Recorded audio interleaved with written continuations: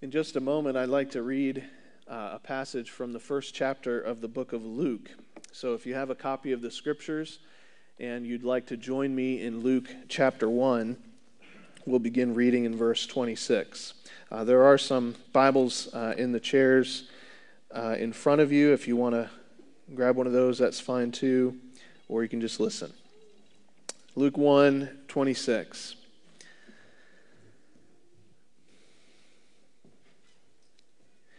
In the 6th month, the angel Gabriel was sent from God to a city of Galilee named Nazareth, to a virgin betrothed to a man whose name was Joseph of the house of David. And the virgin's name was Mary. And he came to her and said, "Greetings, O favored one, the Lord is with you." But she was greatly troubled at the saying and tried to discern what sort of greeting this might be. And the angel said to her, "Do not be afraid, Mary, for you have found favor with God. And behold, you will conceive in your womb and bear a son, and you shall call his name Jesus. He will be great and will be called the Son of the Most High. And the Lord God will give to him the throne of his father David, and he will reign over the house of Jacob forever, and of his kingdom there will be no end." And Mary said to the angel, "How will this be, since I am a virgin?" And the angel answered her, "The Holy Spirit will come upon you, and the power of the Most High will overshadow you. Therefore the child to be born will be called Holy, the Son of God. And behold, your relative Elizabeth in her old age has also conceived a son, and this is the 6th month with her who was called barren. For nothing will be impossible with God." And Mary said, "Behold, I am the servant of the Lord. Let it be to me according to your word." And the angel departed from her. In those days Mary arose and went with haste into the hill country to a town in Judah, and she entered the house of Zechariah and greeted Elizabeth. And when Elizabeth heard the greeting of Mary, the baby leaped in her womb, and Elizabeth was filled with the Holy Spirit, and she exclaimed with a loud cry, "Blessed are you among women, and blessed is the fruit of your womb. And why is this granted to me, that the mother of my Lord should come to me? For behold, when the sound of your greeting came to my ears, the baby in my womb leaped for joy. And blessed is she who believed that there would be a fulfillment of what was spoken to her from the Lord."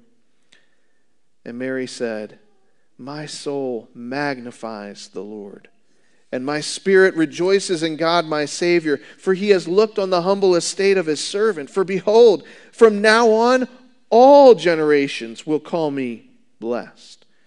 For he who is mighty has done great things for me, and holy is his name, and his mercy is for those who fear him from generation to generation. He has shown strength with his arm. He has scattered the proud in the thoughts of their hearts. He has brought down the mighty from their thrones and exalted those of humble estate. He has filled the hungry with good things, and the rich he has sent away empty. He has helped his servant Israel in remembrance of his mercy, as he spoke to our fathers, to Abraham and to his offspring forever." And Mary remained with her about 3 months and returned to her home. Would you pray with me now?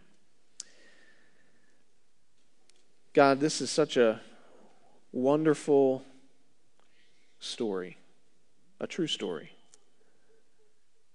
And yet, if we were sitting in Mary's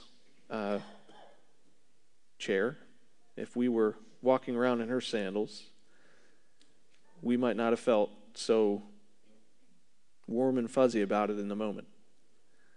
And so, Lord, I pray that you would open up to us what you have for us from this text, and help us to walk away from here with greater faith and greater joy in Christ. I pray this in Jesus' name.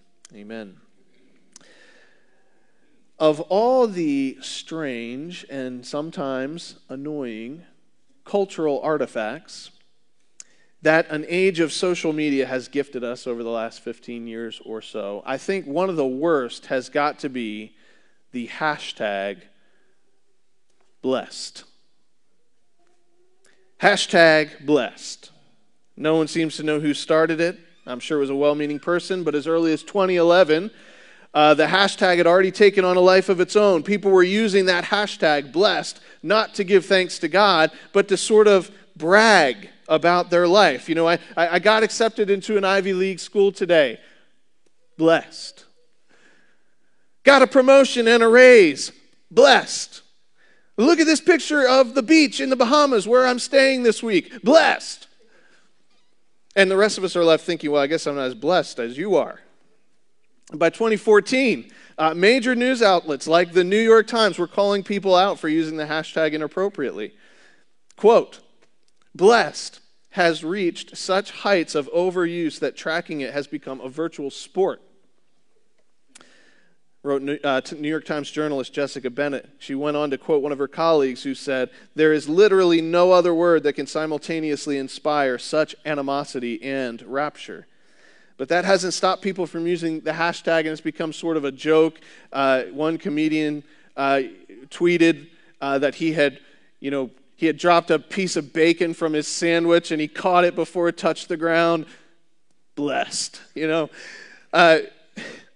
There's even, by the way, there's a Christmas movie coming out this year. I don't know where you can go to see it, but it's called #Blessed. And it's just a wonderful movie, it seems, about Jessie, who has come down with a case of comparisonitis, overwhelmed by the successes and joys of all her acquaintances on social media and feeling kind of envious and jealous. Well, as much as it's been overused in the culture, the Bible talks a lot about what it means to be blessed. And you might have picked up from our reading a minute ago, Mary is called blessed multiple times in this chapter. Actually, in the biblical languages, in both Greek, the New Testament language, and Hebrew, there are more than one word that are translated blessed in the English language. Both of those words in Greek are used in this passage. One of them means to speak well of someone, or to speak a blessing, or to have a blessing spoken over you, and the other one means to live a life that's happy or enviable. And both things are said of Mary here in this passage. Now think about that. Mary is called blessed. But I just want to point out that there is nothing about Mary's life up to this point that is worth taking a selfie with and putting on Instagram, right? I mean, Mary's life, by today's standards, is the opposite of what the world would say is ideal. I mean, think about it. Mary is a teenager, probably like 14, 15, 16 years old. Who knows for sure? But I'm sure she's very young. She's minding her own business, and a powerful authority figure has just announced to her, something is about to happen to your body, and you have no control over what's going to take place, and this is what's going to happen, and here you are, and you are favored. You're blessed. Here's a vulnerable young girl living with a set of circumstances she didn't seek out, a future she has zero control over, and a story that probably no one, at least at first, is going to believe. But this angel and her relative Elizabeth, and even Mary herself, say that she is blessed. See, by our standards today, we wouldn't say she's blessed. We would actually say Mary is like a victim of these circumstances. And yet Scripture calls her blessed. And I just want to ask, how can that be?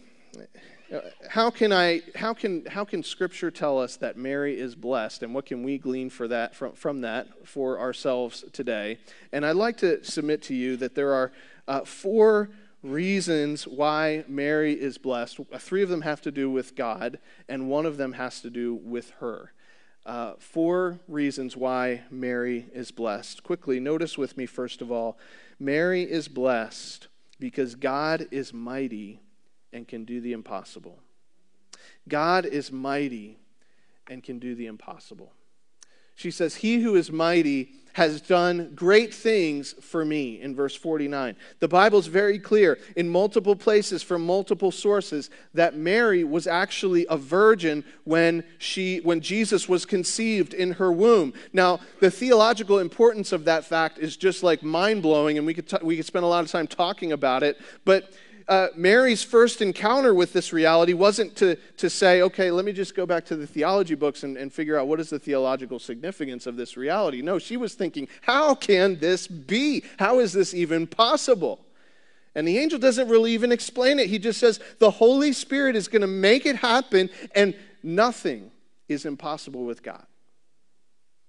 Nothing will be impossible with God. Mary needed to know, you and I need to know, that when God sets out to do something, there is nobody, there is nothing that can stop him from doing what he wants to do.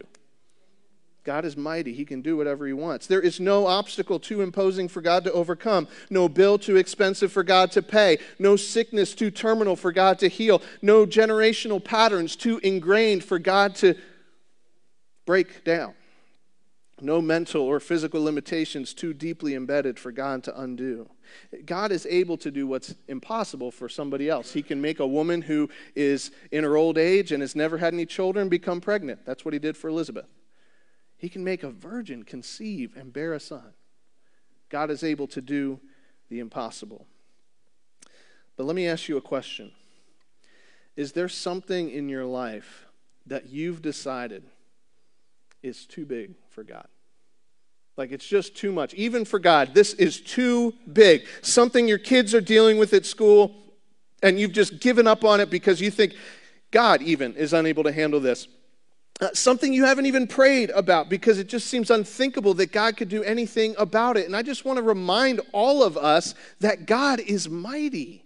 He's able to do whatever he wants. That doesn't mean that he's the genie, that we rub the lamp and he comes out and he answers our three wishes. But whatever God wants to do, he is able to do, and he is going to do. So you can trust him to do what he sets out to do. And if we would understand that, if we would really own that truth, I think we would be a long way on our way toward being blessed. This is a blessing to Mary. Second reason, why is Mary blessed? Because God is holy and will establish the values of his kingdom.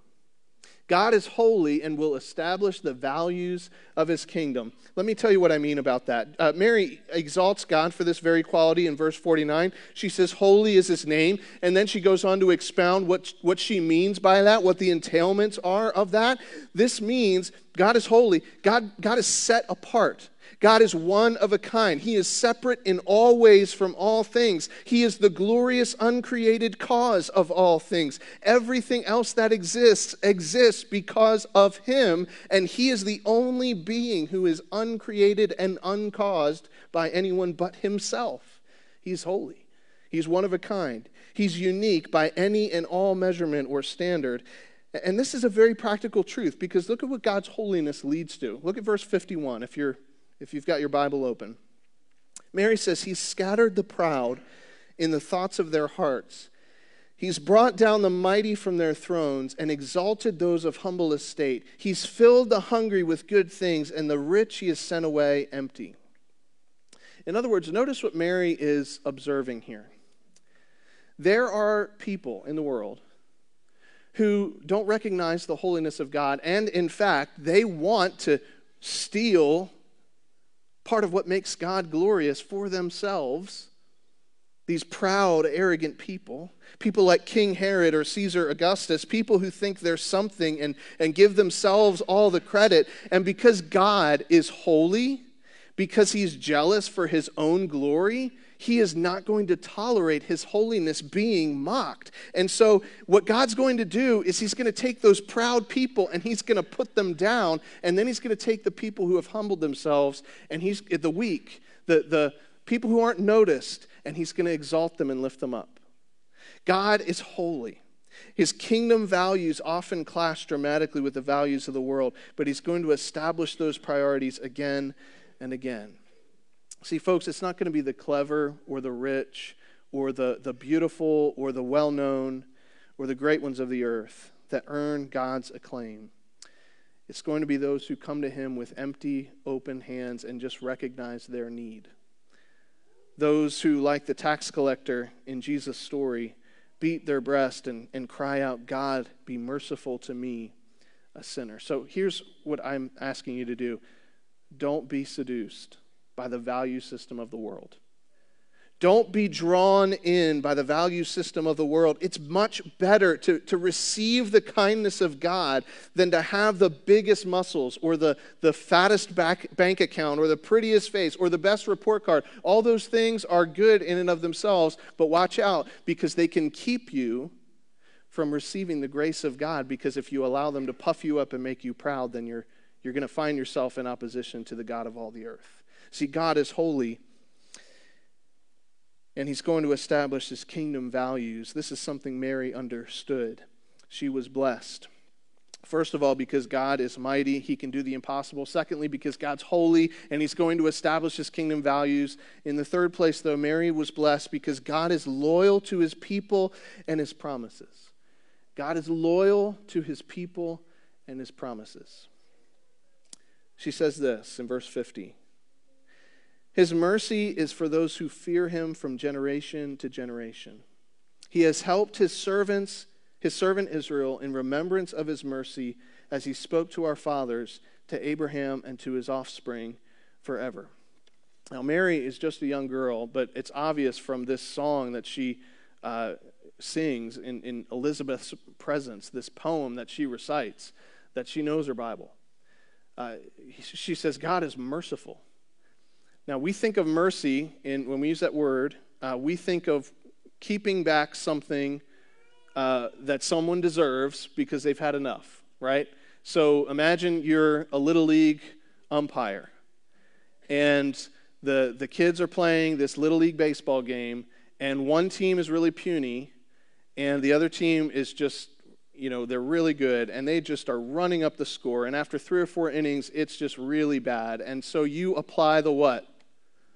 The mercy rule, and you call the game, you say it's over, and we're going to put these guys out of their misery, right? That's what we think of when we think of mercy. We think, okay, in discipline, we show mercy. This kid deserves to be grounded for 2 weeks. Okay, I'm only going to ground them for the weekend. I'm going to show them mercy.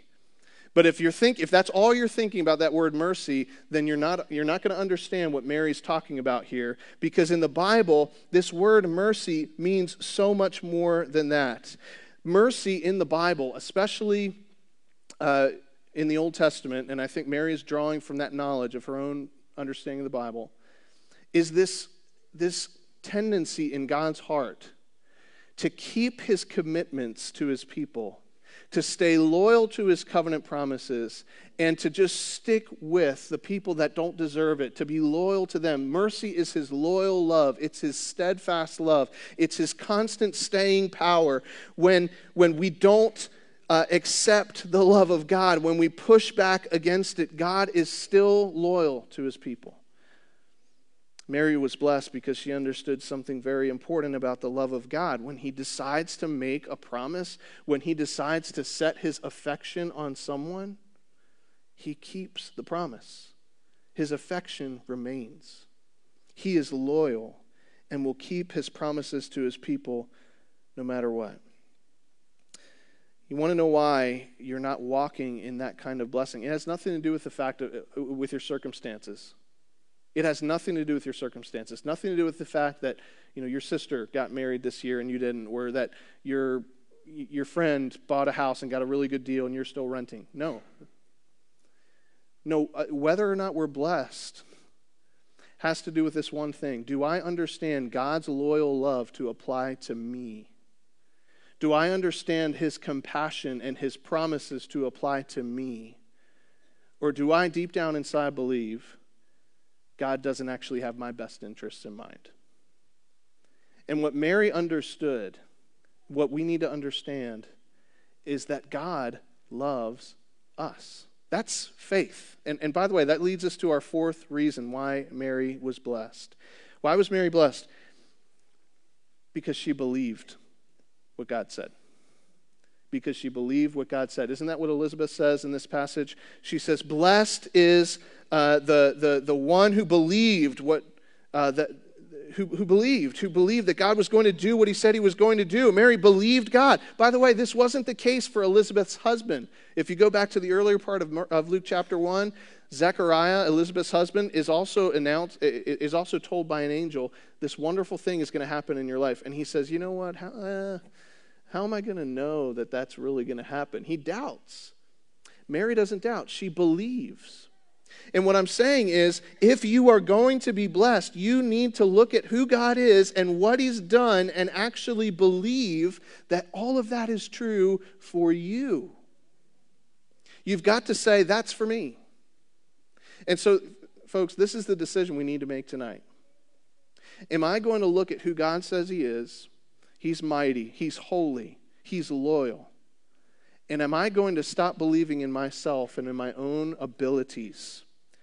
Am I going to recognize that I need forgiveness? I need to be made right with that God. And am I going to recognize that Jesus is born for me? That's what I need to believe. And folks, I just want to, I'm just going to ask all of us to think about that, to respond to that, to humble ourselves and acknowledge that I need forgiveness and healing and believe that Jesus is born for me so that we can be blessed. Would you pray with me now? Father, thank you so much for your word and for this gathering of your saints. And I ask that if there are any here today who have been seduced by this really harmful teaching, this harmful idea that you're good for somebody else. Your promises are wonderful for that other guy, but not for me. Lord, I pray that you would push that away and that you would ignite our hearts to believe that your mercy is for us and your Son is for those who call out and just say, I need Jesus. Father, I pray that you would do that for every person in this room. In Jesus' name, amen.